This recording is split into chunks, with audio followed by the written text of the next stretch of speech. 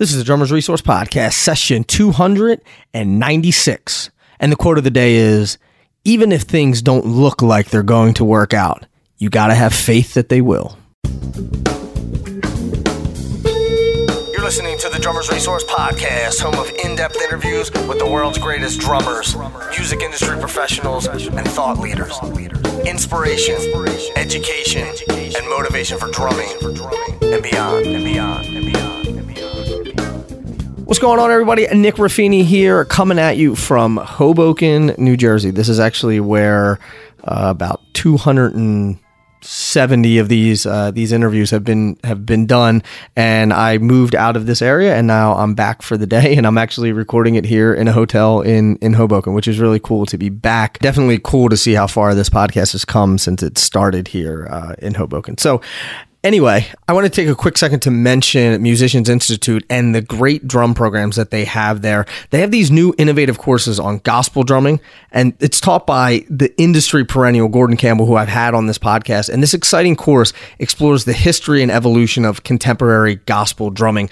So you'll learn the essentials of gospel repertoire to unlock the secrets of this inciting style of drumming. To learn more, you can just go to mi.edu. Musicians Institute is instrumental in life.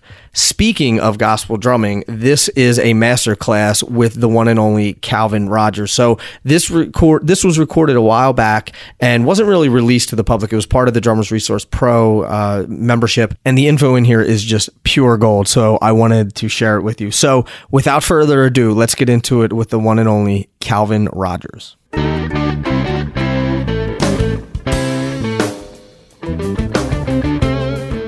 First of all, welcome to this masterclass with Calvin Rogers. It's my pleasure to have him here. Calvin is one of the most in-demand drummers out there right now, especially on the gospel scene. He's a really interesting story about how he was in the R&B scene, decided he wanted to change the course a little bit and go the gospel scene. And that's something that we talk about in the podcast a lot. So if you're interested in hearing the complete backstory on Calvin, I suggest you just go to drummersresource.com. You can listen to his podcast episode. So Calvin, thanks for being here, man. I appreciate it. Thank you for having me, Nick. It's awesome to be back, man. Thank you for having me back. And, during this time, and I know it's a busy time of year for everyone, and everyone's getting ready for the holidays. So those of you that decided to join, man, and that are online, taking time away from your families and stopping what you're doing, we certainly appreciate you guys being here, just hanging out with us. Absolutely. Yeah. So I want to ask you a couple questions before we get into the specifics of the Q&A. One, it's a broad question, but what do you think has been the biggest driving force behind the success that you have? My faith, man. My faith is absolutely just the biggest thing. I've trusted God with my gift. I'm a Christian, and I've just believed that, man, God would give me the desires of my heart, and that I would be able to support my family and make a decent career from playing drums and using the gift that God gave me.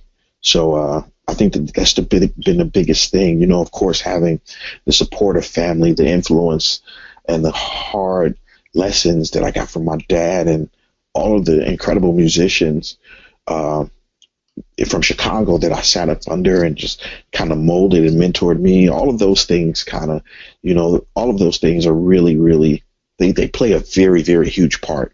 But the biggest thing, again, is I just think it's been my faith, man.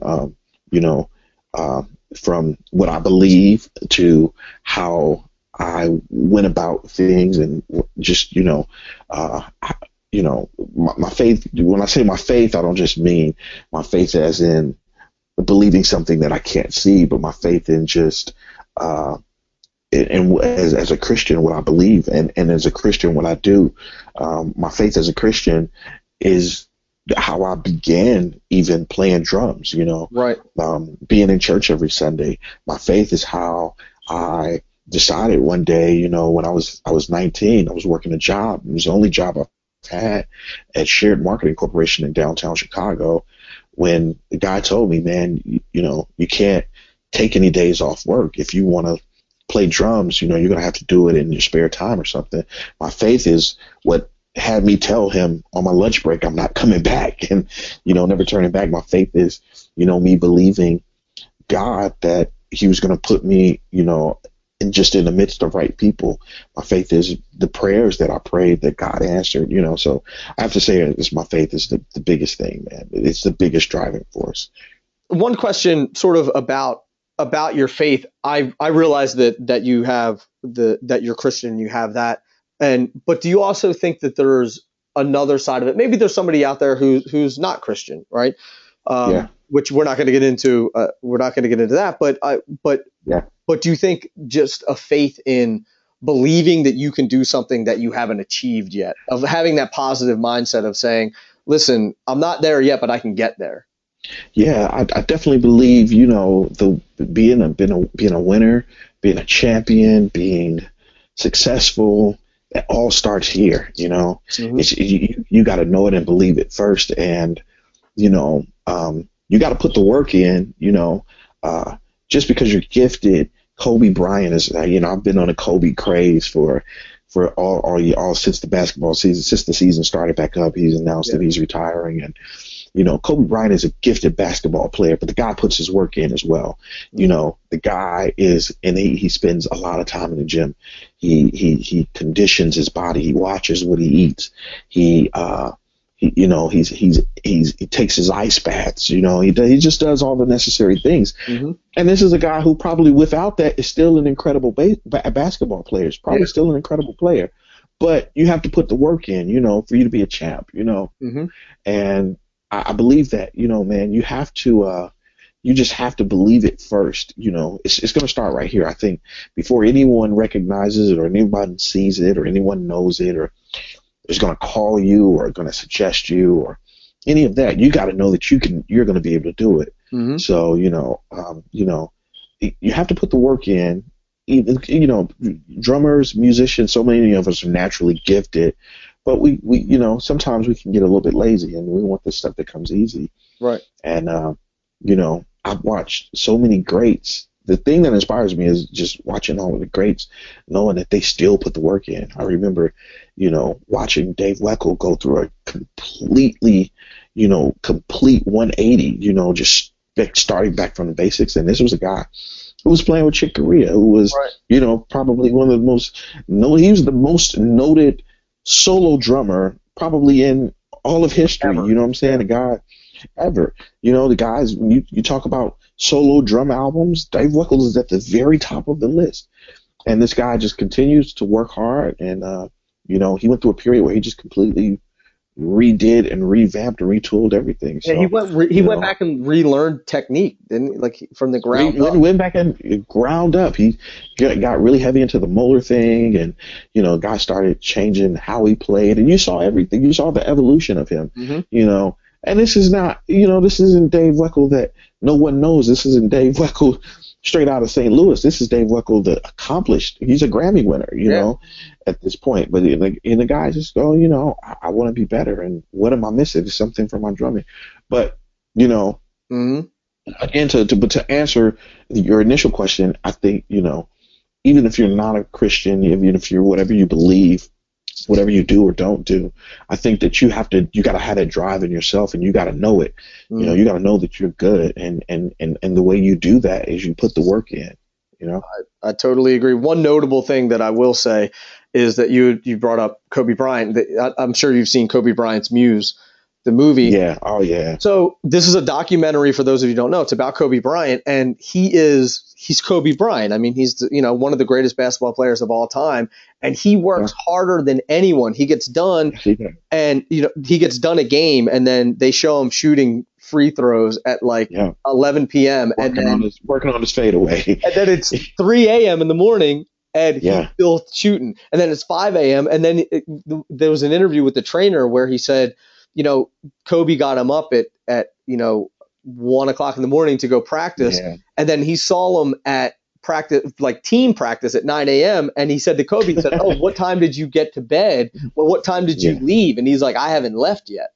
Yep. He was there. time. for 9 hours, 10, 12, 14 hours. And this guy's the greatest. So anytime you ever think about, anytime your head gets a little big, just go watch Kobe Bryant's Muse and watch how much work he still puts into this day. And you will have a newfound respect. Even if you don't like Kobe Bryant, you watch that movie, that documentary, and I just had that conversation with a buddy of mine who just said, man, I wasn't really a Kobe fan, and I watched the Muse, and I get it, and I think, I'm sure that if there were a Muse for Tony Williams, if there were a Muse for Buddy Rich, if there were a Muse for Weckl or Kale Uda or Bruner or any of the greats, Miles, Herbie, BB King, whatever, whoever it is, Sting, any of those guys, if there were a Muse, you'd see that there's probably the same, underlying tone or underlying trait. You probably find the same thing, which is,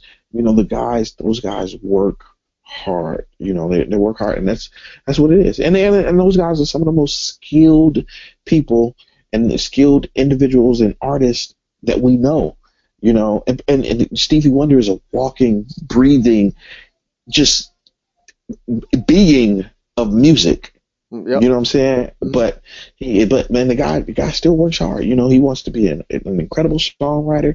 He's still one incredible musician. The guy goes to sound checks and plays all the arrangements down with his band, sits down and jams with his band, hammers out giant steps, goes out to clubs and listens to musicians in LA. So, this is a guy standing at the top of his game. Right. And he's probably one of the greatest songwriters ever on earth. Yeah. So that's how you get there, and that's how you stay there. Yeah. So let's get into some of these questions. One thing I want to let everybody know, if you have asked a question, over on your control panel, you can see a little hand. And if you click and that hand, let me know if you have a microphone, if you have like a headset or something that you're hooked up to. Hit that hand button, because I'll turn your microphone on and you'll be able to speak rather than just me reading the question. So if you've asked a question and you have headphones and you can, or you have a microphone on your computer, if you've already asked a question or if you're going to ask a question in the future, just hit that little hand and it'll raise your hand up so we know whether you have a microphone or not, so we can hear you. If not, I'll read your question. So either way is fine. The first question is from Anthony. He says, "Hi, Calvin. What sort of things are you working on these days to improve your overall musicianship? Thank you." Awesome question. I'm working on several things. I'm working on being a better songwriter. Working on being a better music director and an arranger. Being a better drummer. I'm in a place now where I'm trying to embody myself in all of the music. I've kind of shied away from having a bunch of stuff here at home because I tend to just wrap myself up in that. I tend to just become engulfed in that, and I did that for a long time. I have a family now, and I just try to give it a break sometime. But, I'm coming back to the place where, I just kind of eat, sleep, live, walk, talk, breathe music. One of the things that I have been working on a lot has been songwriting, and so I'm spending a lot on the keyboard. There's a keyboard behind me, and we got a small setup here, and it stays in my bedroom. So and I keep a pad here. I got a drum pad and a kick pad, and I spend a lot of time just working out stuff, working out ideas. I've got a buddy of mine, he's actually my cousin, but we spend a lot of time hammering out ideas, picking up exercises, working on different exercises, stuff to teach us, and then going from there to being able to apply it to drums. So I'm just now in a place where I'm trying to bring everything around me full circle. I want to, at this point, I want to go back to the point where music is just the hugest portion of what my day is, and I've gotten away from that, and it's not like I'm growing away from it or falling away from it or, kind of become complacent or content. I've just been, working on other things, but now, I'm working to have it where, I just want to spend a lot of time doing that.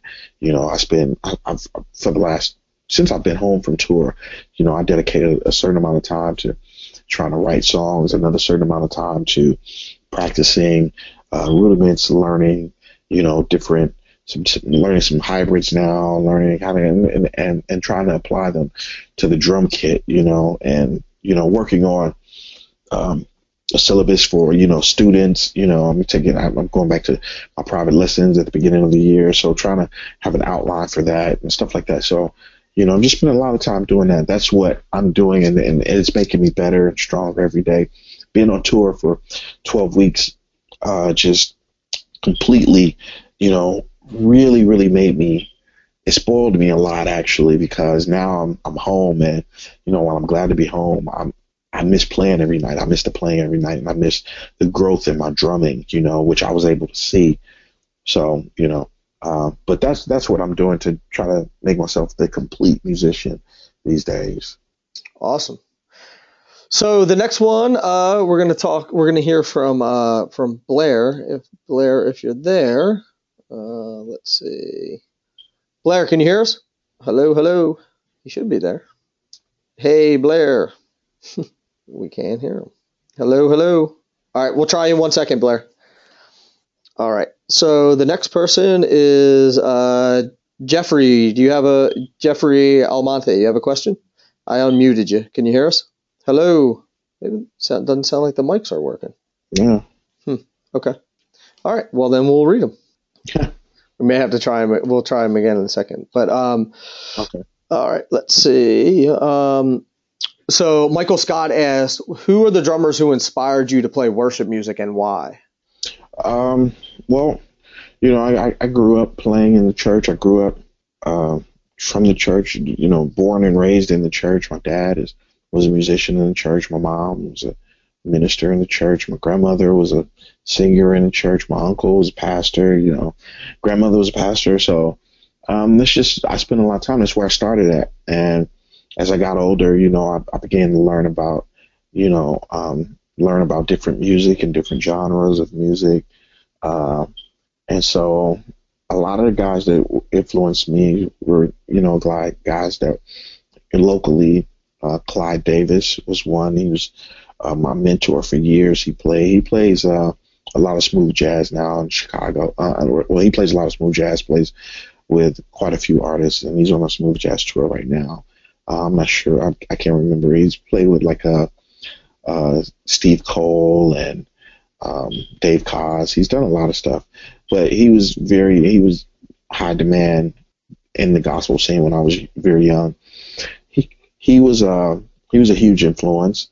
I have two cousins that play drums that were like, pretty much they were my teachers, kind of, everything I wanted to know about drums. They showed me Larry and Beerus Bolton, Larry Roberts. Those guys were probably two of my very first teachers, and just guys who I would ask all the time about different things on drums. My dad was not a drummer, but he was a keyboard player and a guitar player and a songwriter. But he just pretty much he knew what made a good drummer somehow. I don't know if he knew what made a good drummer. He just knew what he looked for in a drummer. And a lot of times my dad was working with artists here in Chicago, and I would just be with him. I'd be hanging around with him, and I spent a lot of time with him, and I would be his personal drummer. So later on, as I got older, I discovered Joel Smith, who was out of the Bay Area, and he was from the Hawkins family, Walter and Edwin Hawkins, and he was a very, very huge influence, probably my biggest influence for years. He was a guy that I studied viciously. I listened to everything he was on, and I went to see him play live. Bill Maxwell is another. He was playing with Andre Crouch, and so he was a guy that I listened to. And then, as I got older, more time progressed. Teddy Campbell, who was from Chicago, was played a lot of gospel around town, as did Oscar Seaton, who was from here. Felix Pollard, Ray Beatty, who is now a pastor, is a youth pastor in Houston, Texas, but he was, probably the first drummer for R. Kelly when R. Kelly put a live band together. And so, those were the guys that influenced me a lot. You know, you can look any of those guys up on YouTube, and you see the incredible players, Clyde Davis, uh, and Joel Smith, Joel Joel Smith. He's actually an incredible drummer and bass player. He's very good friends with Will Kennedy, um, and then Joel, and then Teddy Campbell, Oscar Seaton, Felix Pollard. Those guys are all from Chicago, now living in LA, but all those guys um, were very popular in the gospel community, and I spent a lot of time with those guys. Kevin Brunson is another guy from Chicago as well, and I spent a lot of time kind of just sitting up under and studying those guys, and I just wanted to do what they did. I knew I wanted to play. I knew I felt something for gospel music when I listened to Joel Smith. When I first heard him, I just had this feeling come over me. I had to listen to various drummers and going through my dad's record collection. But when I heard Joel, I just felt something. I felt just this thing came over me, and I just knew, I'm like, I want to play drums, and I want people to feel that feeling. I can't really put it into words. You know, it's a chill. It's something that just happens, and it just comes over you, and you just feel something very, very magical. And I was like, man, you know, I want to send that feeling out when I play drums. And so, you know, those were the guys that really, really influenced me, really just pushed me into worship music, you know. Awesome. So Blair asks, how do you practice playing creatively? How do I practice playing creatively? I guess to answer that, I would say, you know, I spend a lot of time out of the music and then inside of the music, you know. So I don't always I try to internalize the music, and for me that means just stepping away from it, from behind the drum kit, and just listening, you know, spending a lot of time listening, you know, hearing all the other things that are going on that don't have anything to do with my drums, that bass parts, string parts, horn parts, vocals, you know, percussion, loops, listening at that stuff, you know, and then kind of letting that stuff get inside me so that I kind of know where everything is. And then from there, you know, I go and I'll deal with it from a drum perspective, from the drum seat, you know, get into it and listen to them, and then find my way in it, whether it is going to be me, you know, reduplicating a drum loop or a sequence, or making it feel live, or, you know, changing the groove, or, you know, if I hear something different, a different pattern, a kick pattern, or, you know, whatever I hear. So, you know, but for me, it's twofold. So my first instinct is always to just internalize the music, and then sometimes I spend more time doing that than I do behind the drums, you know. Mm-hmm. Because the drum thing, you know, sometimes that just happens naturally, and you want to leave room for, you know, creative ideas and spontaneity and things of that nature. Mm-hmm. So, you know, sometimes I won't spend a lot of time behind the drums. I'll spend a good portion. I'll spend 70 or 80% of the time that I'm dealing with the music will be away from the drum kit, just getting it in my system, and then just a little bit of time, you know, just making sure I know where my pocket is, making sure, you know, whatever ideas I have, or, you know, if I'm gonna approach it even tone wise, you know, what drum tones I hear. That can be, you know, those are the things that I'll deal with after. But that's kind of twofold how I deal with, you know, getting music and internalizing it and being creative with it. Cool. Next question. This is from Julian, who said, "Can you talk about how the attack that broke your arm and left you with a detached retina has changed your mindset and bettered you as a musician?" Man, you know, that was a rough period in my life. You know, I was going through the process of losing my dad.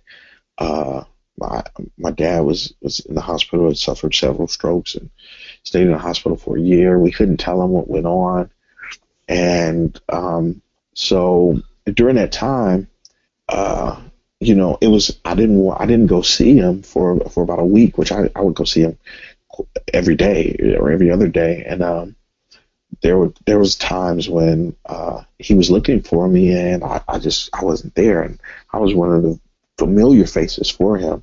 I was one of the people that immediately got a reaction out of him, so it was rough.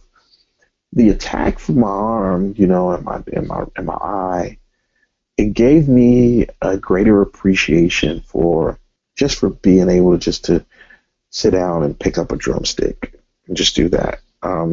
It's my left hand, my left arm that was broken, and for 8 or 9 weeks, maybe 7 or 8 weeks, something like that, 9 weeks, I couldn't even do this. I couldn't do this, and so I have a greater appreciation now for what I do.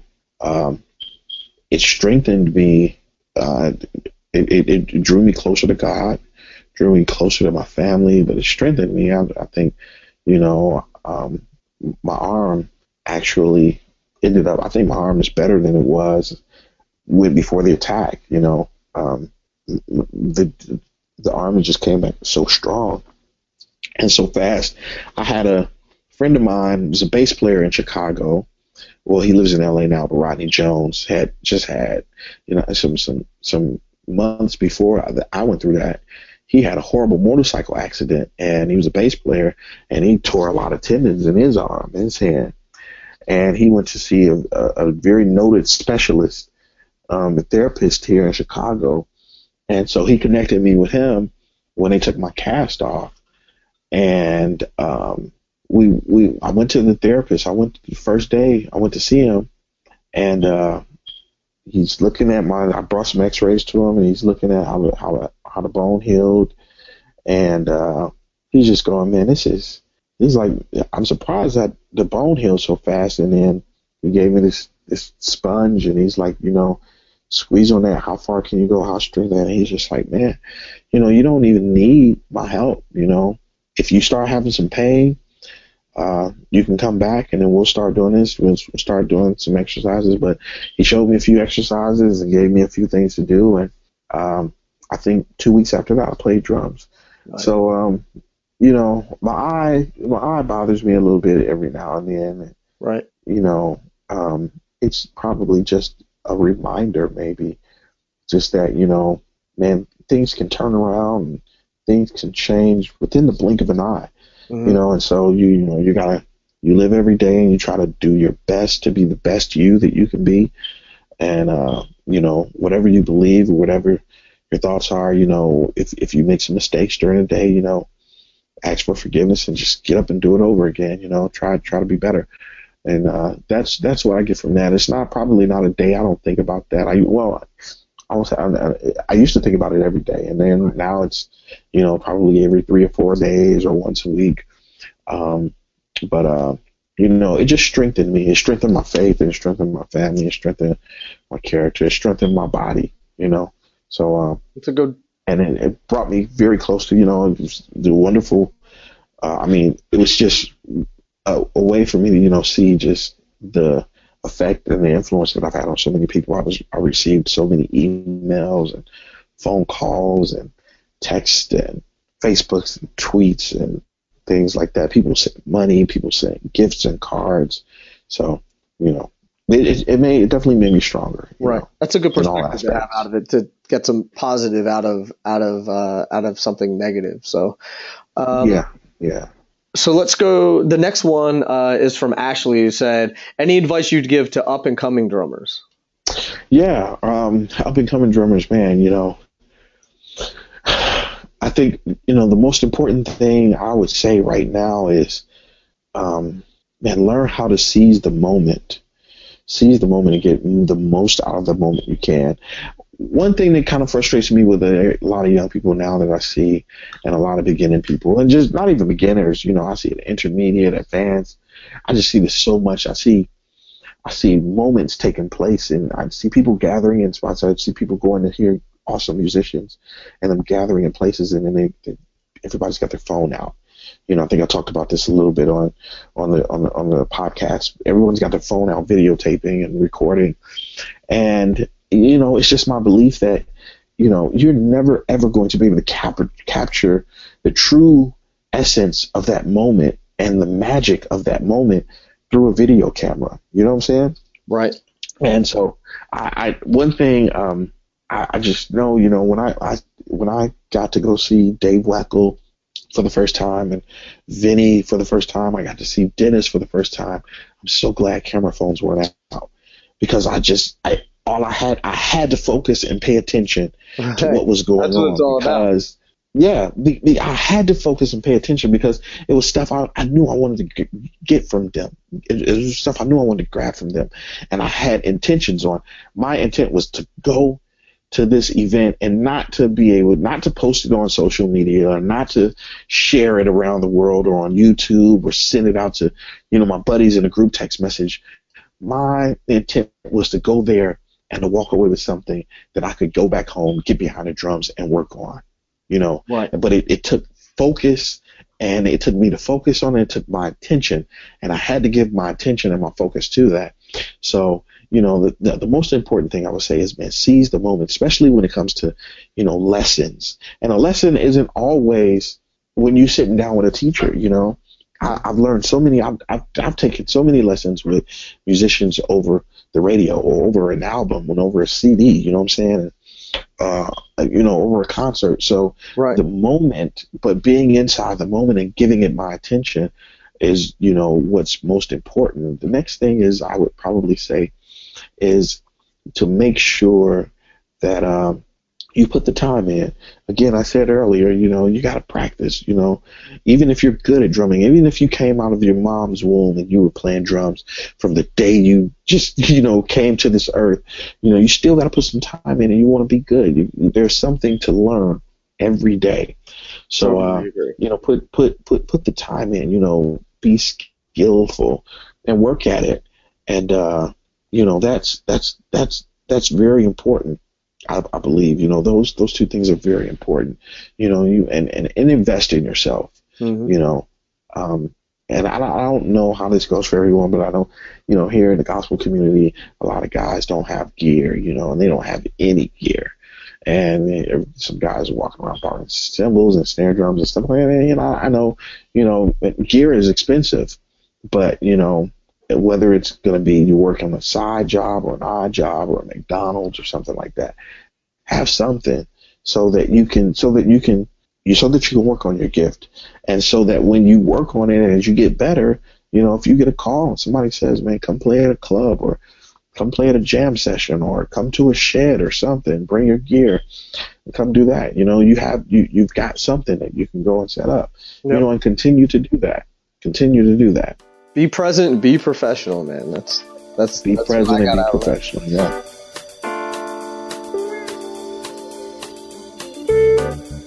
Back in a second with Calvin, but first, a quick word from the sponsors.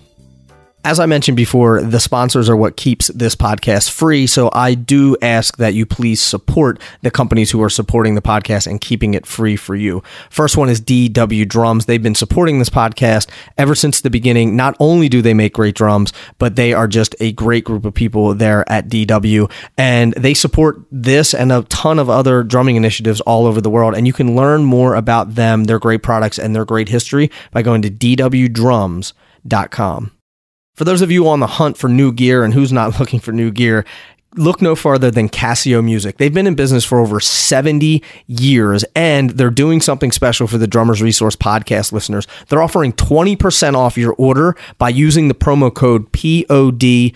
You can go to CasioMusic.com, use that promo code, and save 20%. And one of the reasons they've been in business for so long is because they know how to get the right instrument in your hands at the right price. So head over to CasioMusic.com, use the promo code POD20, or you can just give them a call and they can walk you through your purchase. Again, that's CasioMusic.com, promo code POD20. Let's get back into it with my man, Calvin Rogers.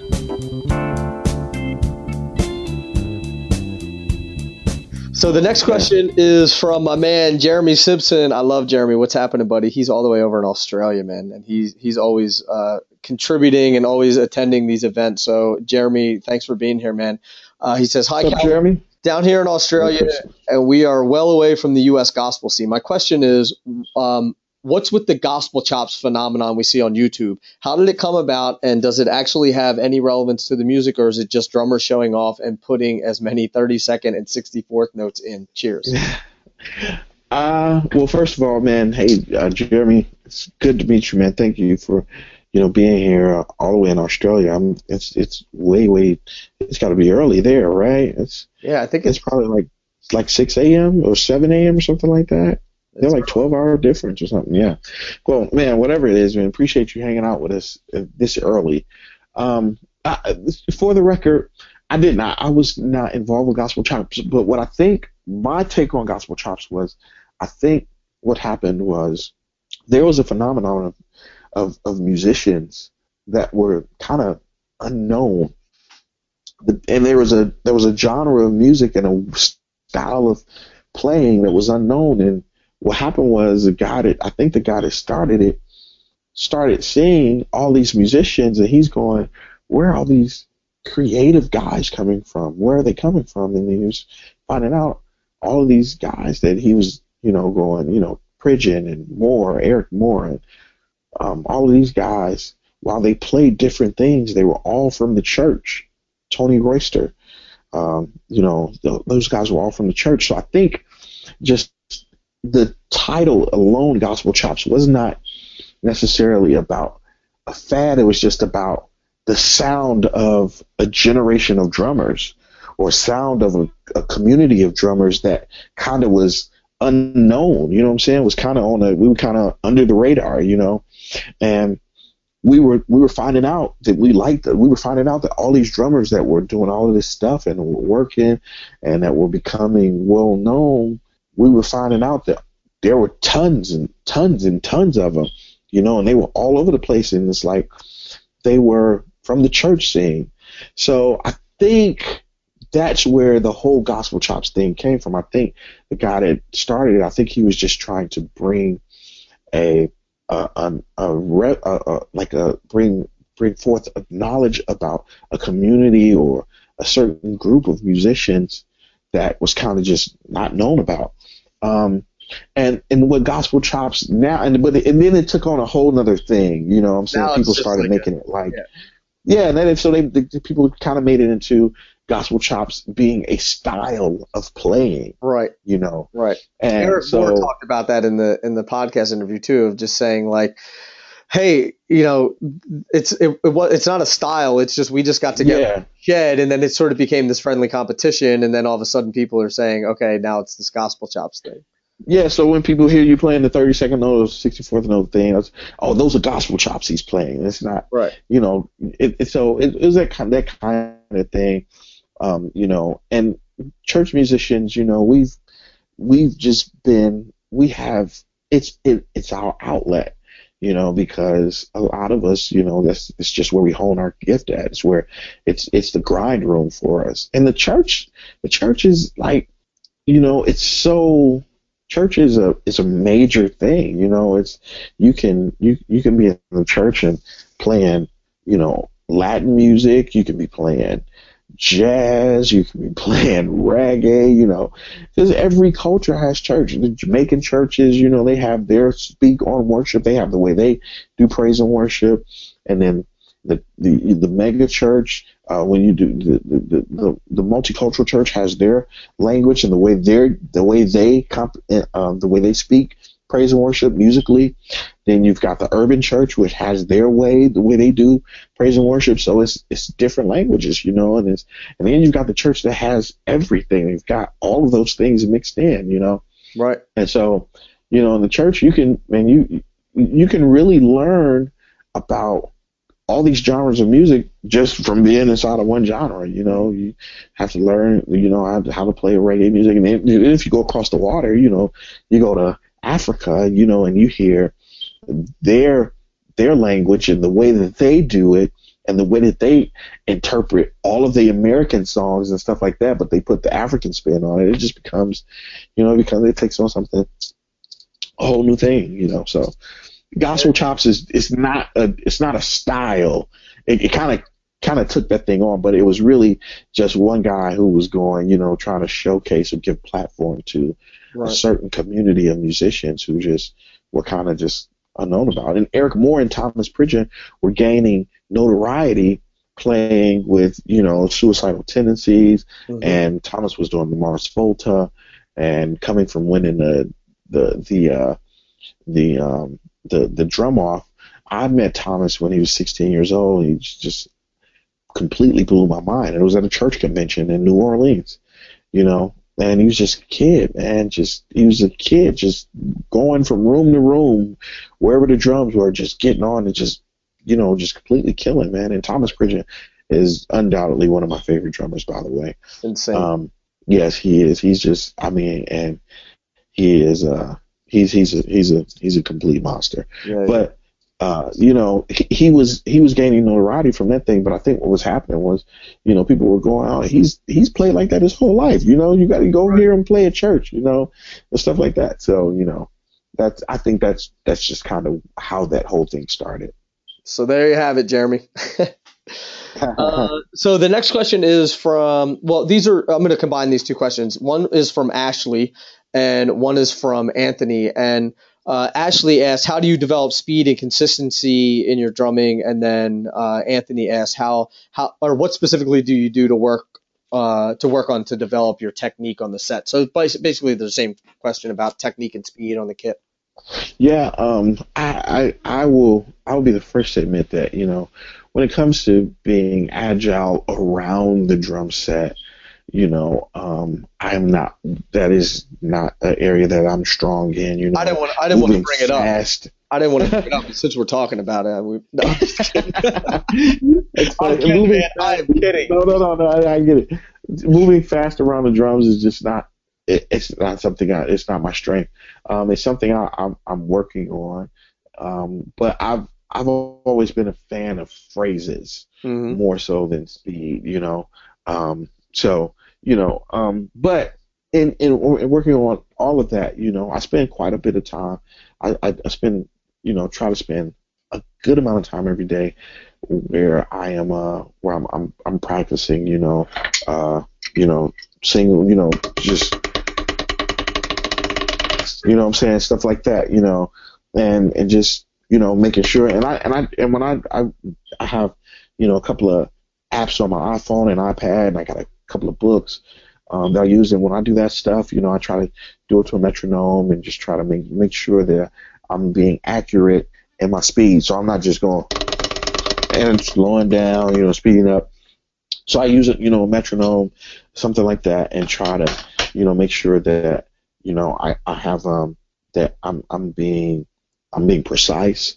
Precision is a huge part of what I think I am as a drummer, and one of the things that I think helps me work a lot is being precise and accurate, and a lot of people a lot of people ask me about building up their left hand, and they go, I want to just make my left hand fast, and I'm going, if you play drums, for the most part, naturally, your left hand is going to be as strong as your right hand.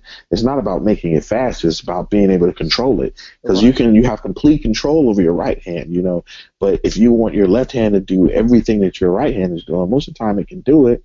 If you just stand there, if you just hold a stick and do this and go, I can do this with my right hand, you can probably do it with your left hand. The thing is, splitting your brain up and trying to make sure that you can control the left hand to get it to do what your right hand can do.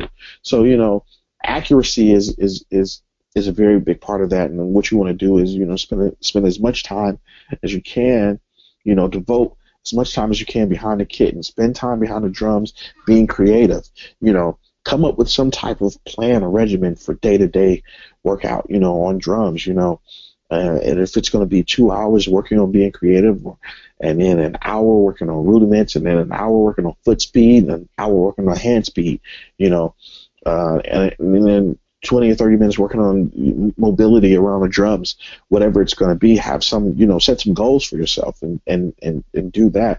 But one of the best ways to do it, one of the most important ways to do it, is to make sure that you use some type of mechanism to keep time for you, so that you can definitely see the progression. And you'll see it. You'll know. You'll say, if you started at 50 BPMs, you're going to gradually see, man, I remember when I first started this, it was hard for me going from 40 or 50 BPMs to 60 BPMs, and now I'm at 70, or now I'm at 80. You know what I'm saying? Something like that. So those are things, those are ways, and my ways of trying to strengthen those areas of, focusing on speed and my agility and my mobility around the drums. Those are the tools that I use to do so. And just to if I can add on to that, a lot of times when you see somebody playing and you compare yourself to them, you're comparing your chapter 1 to their chapter 20, and Absolutely. that there was a time when you're watching Calvin play singles around the kit that he was doing those at 60 beats a minute and then 62 beats. Yeah. And then so I think a lot of people see the end result and they say, "Oh, I'm trying to do that and I can't do it." And well, it's probably because you're trying to do it at that speed.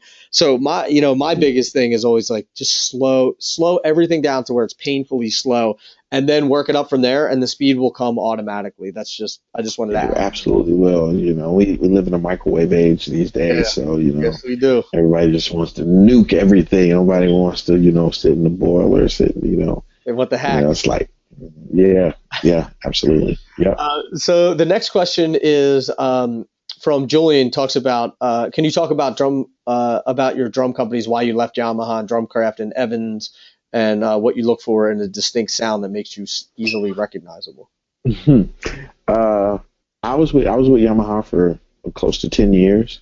When Jordan Barth and Joe Testa left, there was kind of a change of guards, and it took them some time to kind of figure out how they were going to do things and who was going to do what. And it just became a little bit, it was slow, it was, there were, because guys had certain guys that they had to deal with, and they had to make sure, these are the guys that have to continue to get immediate attention and be quick with responses for them, and we have to make sure they're taken care of. And I was already, I was at a place with Yamaha where I was going, me and Jordan and Joe were talking, and we're like, okay, how do we, man, what do you need, Calvin? How can we make this thing happen?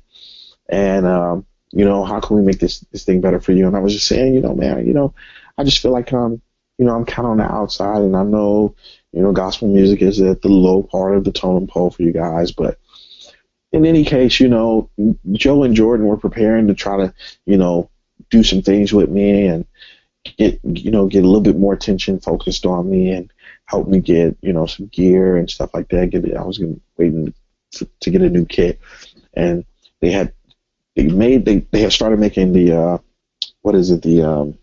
I can't think of Nuvo Lug. They started making a Nuvo Lug kit, and then I was going to get a Nuvo Lug kit, and then they stopped making the kit, and then they came out with the hook lugs. And so we were talking about getting that kit, and then, Joe told me one day, he was like, man, Calvin, give me a minute, let me come back around to you. I need to put some things into place, and I need to deal with some things, and then I'll get you settled away. And then in between then, he was let go at Yamaha. So when the change of guards happened there, it wasn't necessarily that the guys that they put in place didn't know what they were doing or were doing a bad job. It's just that, it was a little bit chaotic. People weren't sure if they were going to stay or leave. And when you're dealing with those companies too, it's like, it's family. And when people leave, it's kind of like, well, that's my family, and now I don't have that family anymore. So, I mean, that's how I feel with my companies. So, yeah, absolutely. You develop such a strong bond and relationship with these guys, and then you're like, well, where does this leave me? Do I want to, And so, I spent another couple of years there after that, and then I have been talking to my buddy now. He's a very good friend of mine, Vince Mancuso, who at the time was at Drumcraft, and he was just saying, man, I really want you to check out these drums, this company that I'm with. Brian Fraser Moore is playing them, and I had seen Brian on the Super Bowl thing playing with Madonna, and I gave Brian a call, and I'm just like, man, what do you think of these drums? And he's just like, Cal, man, they are this and they are that, man. And so I talked to Vince, and then he sent me a kit to demo the kit, and brought it to Dallas, and then we made something happen, and um, and then the company had whatever happened with them. I'm not sure really exactly what happened with Drumcraft. I just know one day we got an email and they said, they were going to stop distribution in the United States, and they were ending all artist, endorsement programs, and that was it. And so, at that moment, I was kind of going, okay, but I don't really know what to do. And I was going, I won't even worry about it. I got plenty of drum kits around here. I'll use whatever kit I want. And then in 2013, and then at the beginning of the year, as I was recovering from my injury, I started playing with Aretha Franklin. And so they were asking me about backline, about drums. And so I was just putting on there, I think I was putting on there like, 6-piece kit specs. It needs to be an all maple kit. It can be any form of a Pearl or a Mape, a Yamaha or a DW or whatever. And one week we were in New York, and I had a Pearl reference kit, and I absolutely fell in love with these drums. I just fell in love with them. And man, I mean, everything about the drum kit, and they sent a kit with all the sizes. And so, well, after I did sound check, I just kind of went through the rest of the drums, because I played a smaller kit. I played like a 10. Sometimes I would even play a 12, but a 10 or a 12 or a rag tom, and then a 16, with a snare drum, and that was it. And if I was able to get a 20-inch kick drum, I would do that. So anyway, I played those drums one time in New York. I completely fell in love with them, and I had them change it on a rider to Pearl reference kits all the time. And the rest is history. I reached out to Mike Ferris over at Pearl. We had met a few years back at NAMM, and we started to talk. We started to mix them, and it's just really, honestly, it is the best decision I have made for my career as far as gear is concerned. It brought everything full circle. I can't imagine now being with any other companies than the ones I'm with. These companies it just makes everything works together. My drums, my cymbals, my sticks, drum heads. I played Remo for so many years, played Remo heads for so many years, and then I wasn't signed with them. And then D'Addario bought ProMark, and they bought Evans, and they just made this one big conglomerate thing. Mm-hmm. And so I was talking to my rep over at ProMark one day, Marco, and he's just like, man, are you playing, what heads are you playing? I'm like, well, I'm playing Remo, but, I don't have a deal. And he sent me some heads, and we tried them out, and I dug them. I dug the heads. It was just a different thing for me. It was different. It was never home for me. Right. And so I'm a strong believer, and I'm never going to be the guy that's going to take something from someone because they're giving it to me for free. Right. If I don't want it, if I don't dig it. And Evans makes a great product, and they have a great system over there, and they have a great team over there. It just wasn't absolutely for me. They sponsored the podcast though, so I can't. Oh, this is awesome. I mean, D'Addario, those are some great guys over there, and I'm still part of the D'Addario family because of Pure Sound and ProMark, and they make great heads. They do.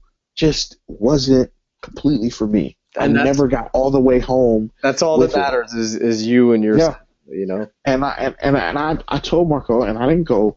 I told Marco, I told him, I said, man, this is just where I am, and I went back to buying my Remo drum heads, and then later on, I ended up hooking up with Chris Hart and Adam Murphy over at Remo, and then we just we made it happen there.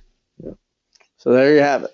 All right. So the next question is from Deshandre Hill, who said, the first time I heard your playing was John P. Key's Not Guilty record, and I've been a fan ever since. I'm a huge fan of all the live albums you've played on and have transcribed, learned, and incorporated into my playing a lot of your grooves, fills, and licks.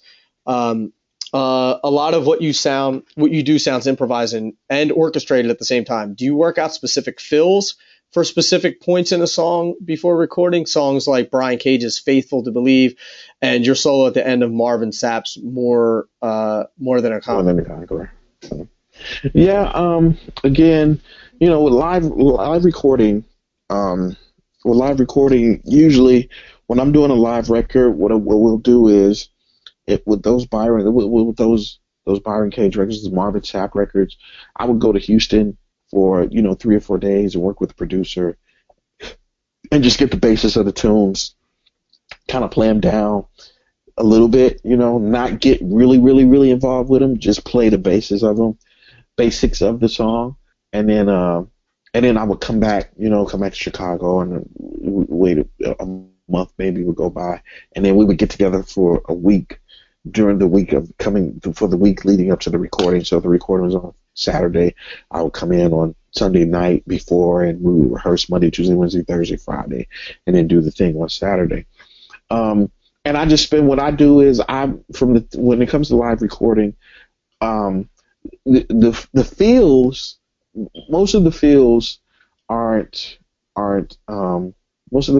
not scripted, but I do move a certain kind of way around the drums. So if you go and listen to a rehearsal from a recording, and you listen to the actual recording, you probably won't hear feels that are, just spread apart, like completely different. You know what I'm saying? They won't be like, oh man, he played this on the rehearsal, but then he played something completely different on the session. It won't be that.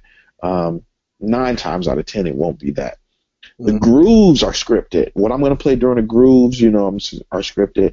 And if there are any licks that the band plays together, any full, just full out moves or anything like that, whereas, stuff like that, I'll script those. Right. But all the hits in the tune.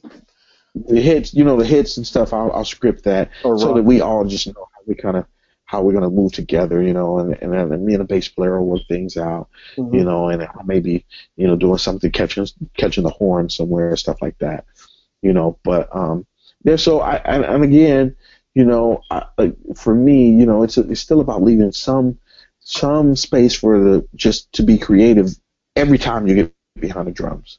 So, even in the rehearsals, it's not completely stiff where I play the same thing every day. But it's got a little bit of spontaneity in there, what I'm saying? Even if it's just being slick with the hi-hat or the toms or the splash, what I'm saying? Just, something there just to be, able to, add some color to it and express myself feeling wise, Right. Yep. Yeah. So there's still a lot of questions, so I want to make sure that I want to be cognizant of your time too. Yeah, we're totally fine, man. Okay. Totally. I just want to. I mean, there's a lot, so I want to move through, some of them rapidly if we can. Just okay. So I don't want to have you here till 10. I'll stay here till 10. I don't care. I just don't. I want to be cognizant of your time. So I just want to let everybody else know that too. Elias, Elias, if I'm saying that wrong, I apologize, asks, correct me if I'm wrong, but I read somewhere you played on The Power of One by Israel Houghton. What was the thought process behind the groove on the song Everywhere That I Go? I love that beat since the first time I've ever heard it. I want to tell you where the groove came from. And it was just, it was us going, let's find something that's, slick like Kiss,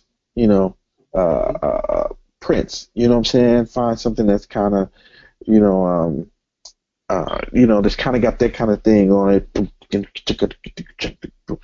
you know what I'm saying? But so the influence was Prince / Tower Power Garibaldi, you know what I'm saying? Something that was all my favorite, kind of slick. Yeah. Something that's slick and incorporating in a hint of, Sly, Sly Stone they would do something with the, do a snare drum thing and a on a hi hat, you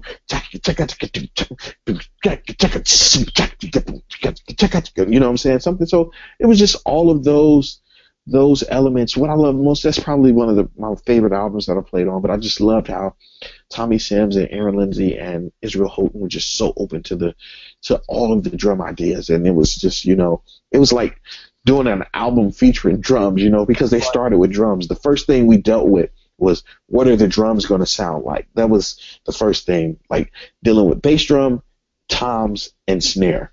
It's like, man, what are the toms going to sound like? What is the snare drum going to sound like? Right. Those were the first two things, So, and then we deal with tone. Once we dealt with tone, we would deal with, vibe, and then so on and so forth. But that was the inspiration for the song Everywhere I Go, Israel Houghton, yeah. Cool. CJ asks, young drummers in the industry that influence you today.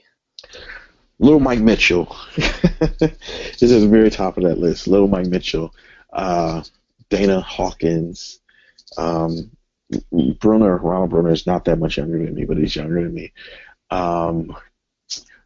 Clemens Poindexter, who's my little nephew or cousin, and his brother Jermaine Poindexter. Ton of guys. Mike Reed from DC, I believe. Greg Clark. And then there's a guy, Caleb something. There's a guy, Caleb something. He's played with Snarky a couple of times. Those are off the top of my head. Those are some of the young drummers that really, I really, really love those guys is playing, some of the young guys. Nice. So check those guys out. Yeah. Definitely do that. So Maria asks, hi guys, really nice being here. Thanks for being here, Maria. We appreciate it. I wonder, she said, how do you keep your confidence when you're on top? Thanks. Well, I guess the first thing is never believing you're on top, and if you believe you're on top, just definitely knowing that, the ride to the top is definitely short compared to the, ride down, it'll be, the ride down can be very quick, what I'm saying? It can all change like that. I don't believe I'm on top. Be nice to the people on the way up because you're going to them on the way down. Absolutely. I don't believe I'm on top because I still have plenty of goals and things I want to do. I haven't been on the cover of Modern Drummer. I haven't played at the Modern Drummer Festival. I haven't played at PASIC. I haven't, so, and these are all things that I'm not going, well, they're not giving me love or they're not doing this. I'm going, hey, I got to do more. I got to be more present. I got to play more drums. I got to get bigger gigs, I gotta be more present in the industry. So, and so those are things that are just making me push and work harder, Mm-hmm. So, that's what it is, my confidence level. I love playing drums, and do I think I'm good at it? I think I'm good. Do I think I'm the best? I absolutely do not. Right. It's good advice.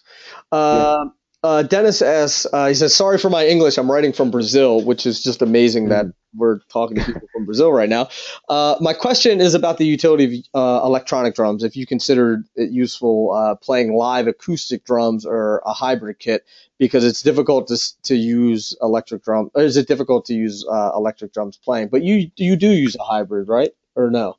Yeah. What I did was, I just wanted to, I wanted to be able to have my acoustic drums and the electronic drums all within reach, right in front of me, instead of, breaking up, putting an electronic kit on the side or something like that,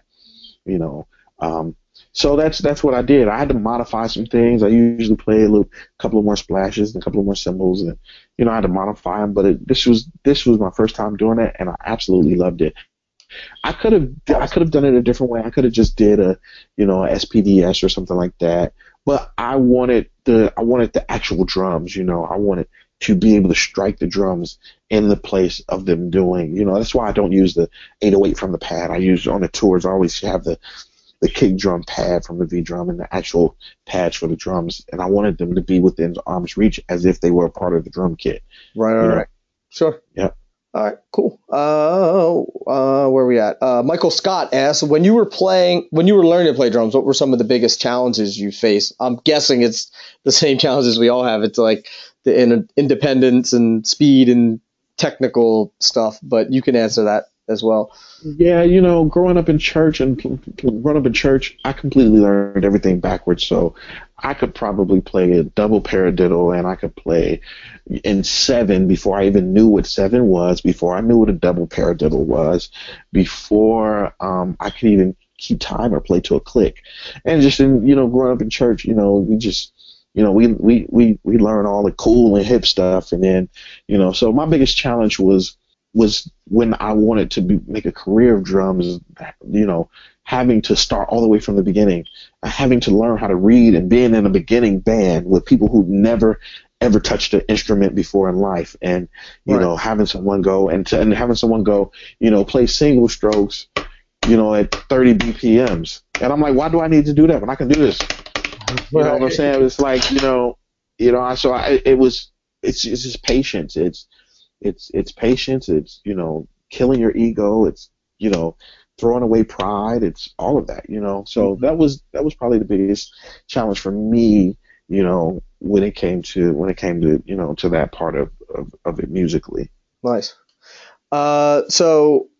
Jacob asked two questions. He asked, do you practice mentally, and if so, how? And another one, same person. If you could describe your approach when you recorded drum tracks for the song Never Again by James Fortune. How did you come up with that tasteful drumming? I've loved the way you played on that album. Truly wonderful. So the first question, do you practice mentally? If so, how? And then your approach when you recorded Never Again. I think every true drummer knows you practice mentally until you're asleep. I'm playing drums in my head all day. I'm playing drums. We've seen the pictures of the steering wheel and the gas pedal, the brake pedal being the drums, and the steering wheel being the toms. You know what I'm saying? And the picture in the bathroom, the toilet seat, and the guy's got a drum kit on the toilet. So I'm always practicing mentally. I'm always thinking about drums. I'm always thinking about music, and at the forefront of it is drums, because everything starts with drums for me. Yep. Even when I write songs, the first thing I think about is tempo and what the groove is. You know what I'm saying? That's just where I start at. Mm-hmm. Never Again. So the song had been recorded already by a guy that was traveling with James Fortune, and then James asked me to go and do a TV show with him, and I had to learn the song. And I played the song, and then the guy came back and said, "Man, you played it so to the point where I think I want you to put the drums on it for the record." So we recorded the song. We were in the studio recording the song, and I had played the song down. But the guy that's producing the song, Aaron Lewis, shout out to Aaron Lewis, is a very good friend of mine. Aaron Lewis is in Chicago, and he's telling me, he's like, man, like, just play the song like you were shedding to it. You know what I'm saying? And I'm like, okay. And he's going, man, if you were shedding, like, put a lick right here and put a lick right there. And when we build it, and then, next thing I know, he's like, yeah, I recorded that. And he's like, all right, man. So he had like two or three different takes, and he just took the tape with all of the stuff in it, and he built around it. Took all the horns and the keyboards and everything, and just built this magnificent song around it. So nice. Oh yeah, by the way, I recorded it. I like that. Anthony asked, this is a great question. What greatest lesson in your career did you have the most difficulty with that you can pass on to us? Probably being a producer, or anything that was, from the moment I tried to go past being a drummer, being a music director for Fred, just take my ego and my pride, just taking a pounding, not because I'm prideful, not because I'm arrogant, but because I just had to start from scratch with being a music director. And so I was just like, sometimes I would be going working on an idea, and I'd have an idea for a song, and then take it to Fred and I give it to him, and he's just like, I know you worked hard on it, man. I'm not vibing with it. It's not cool. I'm not digging it. Right. And having to, just go, and make sure that I checked my attitude. It was like, he's not saying that because he's hating on me, or because because I'm whack. It's just, you know, I got to keep growing. I got to keep growing. Right. Man, having my first song, or the first song I wrote, just not being there, you know, and even in drums, you know, I've had it's always a lesson. There's always a lesson to be learned there. You know, sometimes people want to use other people. Sometimes people don't dig what you do, and it's just Right. like, and it's no Happens. big thing. I don't take it personal. It happens. You know, you're not going to be everyone's favorite drummer, Right. and you're not going to be everyone's favorite person, and you learn to deal with it. You know, just hey, there's nothing you can do about it. I'll just be the best me I can be. Right. You know? Right. And Mervin asked the question about killing your pride. Can you explain this a little bit more? Which I think you just did, of saying like, you're not always going to be the greatest drummer. You're not always going to get the gig. You know, sometimes you're not supposed to get the gig for multiple reasons. Yeah, I think that answers your question, Mervin, because he just yeah. talked about it. But if it didn't, feel free to ask. Gary, what's up, man? Gary Rinaldi is in the house. He said, Calvin, I know timer's running out, but I wanted to get to your opinion on smaller drum and cymbal companies using the word endorsement, and I say that in quotes, to actually sell their products. It seems like a lot of these companies are using this as a sales tactic, and they make it Yeah. seem like they will endorse anyone with this tactic. Is it good to always go with your gut feeling when it comes to endorsing a product, like you mentioned with Evans? And I'll let you answer, and then I'm going to add my 2 cents to that as well. Yeah, that's a great question, and I just simply said, I think I said it earlier, play what you love, man. Play what works for you. Don't go with someone because somebody's going to give you something, and everybody nowadays is so quick. Everybody's just in such a rush, to get an endorsement. And I waited for my endorsement. I applied to Zildjian, 2 or 3 times. Right. I applied to Yamaha 2 or 3 times, and I was out with R. Kelly, and I couldn't. I was playing with R. Kelly, and just, man, it was my very first tour. I was unknown and unheard of, and nobody was really. And there was no TRX. There was no Crush. There was no, Thai, or any of these other cymbal companies, Soul Toners. None of that. Right. So I wanted to play. I knew what I wanted to play, and that's just what I do now. I've had some companies come to me and go, man, we'll do this. We'll put your name on something, and we'll give you a line. And I'm like, yeah, I appreciate the gesture, and I appreciate you thinking enough of my playing to think that I could, further your product. Mm-hmm. Part of it is a business decision, but I'm gonna play what I believe in. I love all the drum companies that I work with, and I'm not saying anything bad about the other ones. Yeah. What I'm saying is, and I tell the guys that I mentor and the guys that I help, don't take an endorsement because it's going to be free.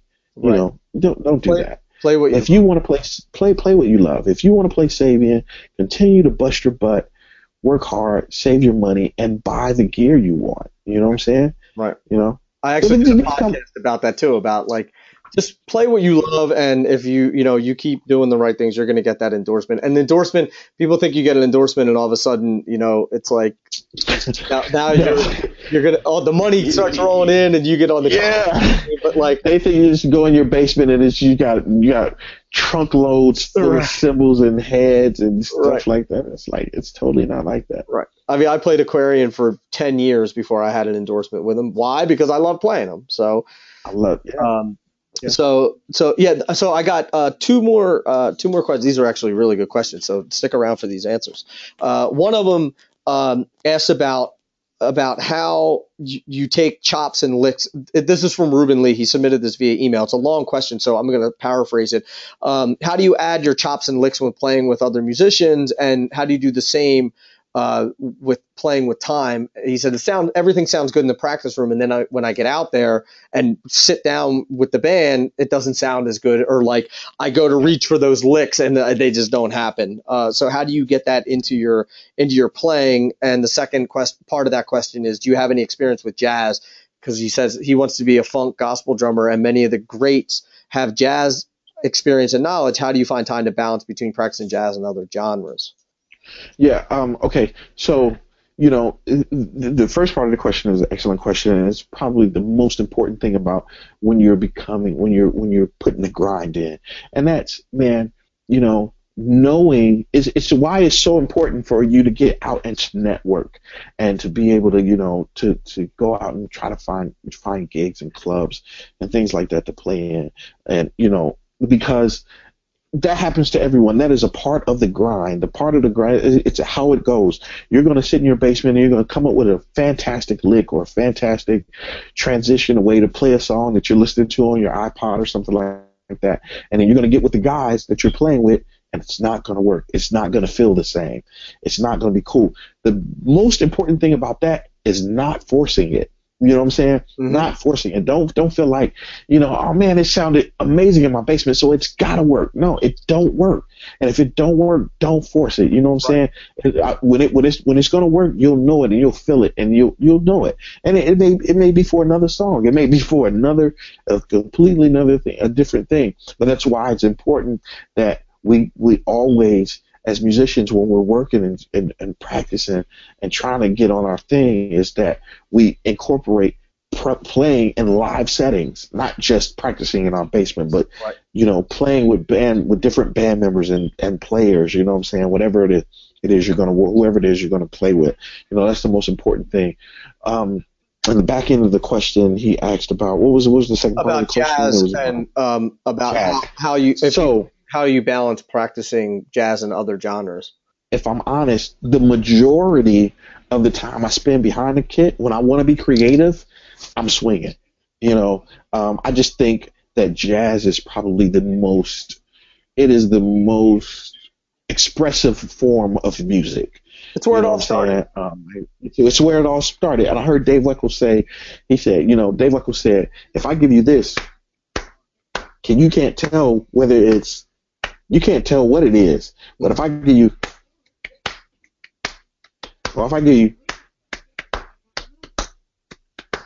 he says, you got the same BPM, but you've got the phrasing, and the dot is different on it. You know what I'm saying? Right. And he's like, man, that all comes from jazz.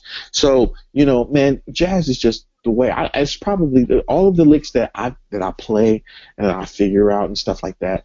I probably learn them while I'm trying to, improvise, swinging jazz or comping something or something like that, and it's really, it's the most intense music there is, but it requires, I believe it requires a good point. It probably requires the most of you, especially as a drummer. Right.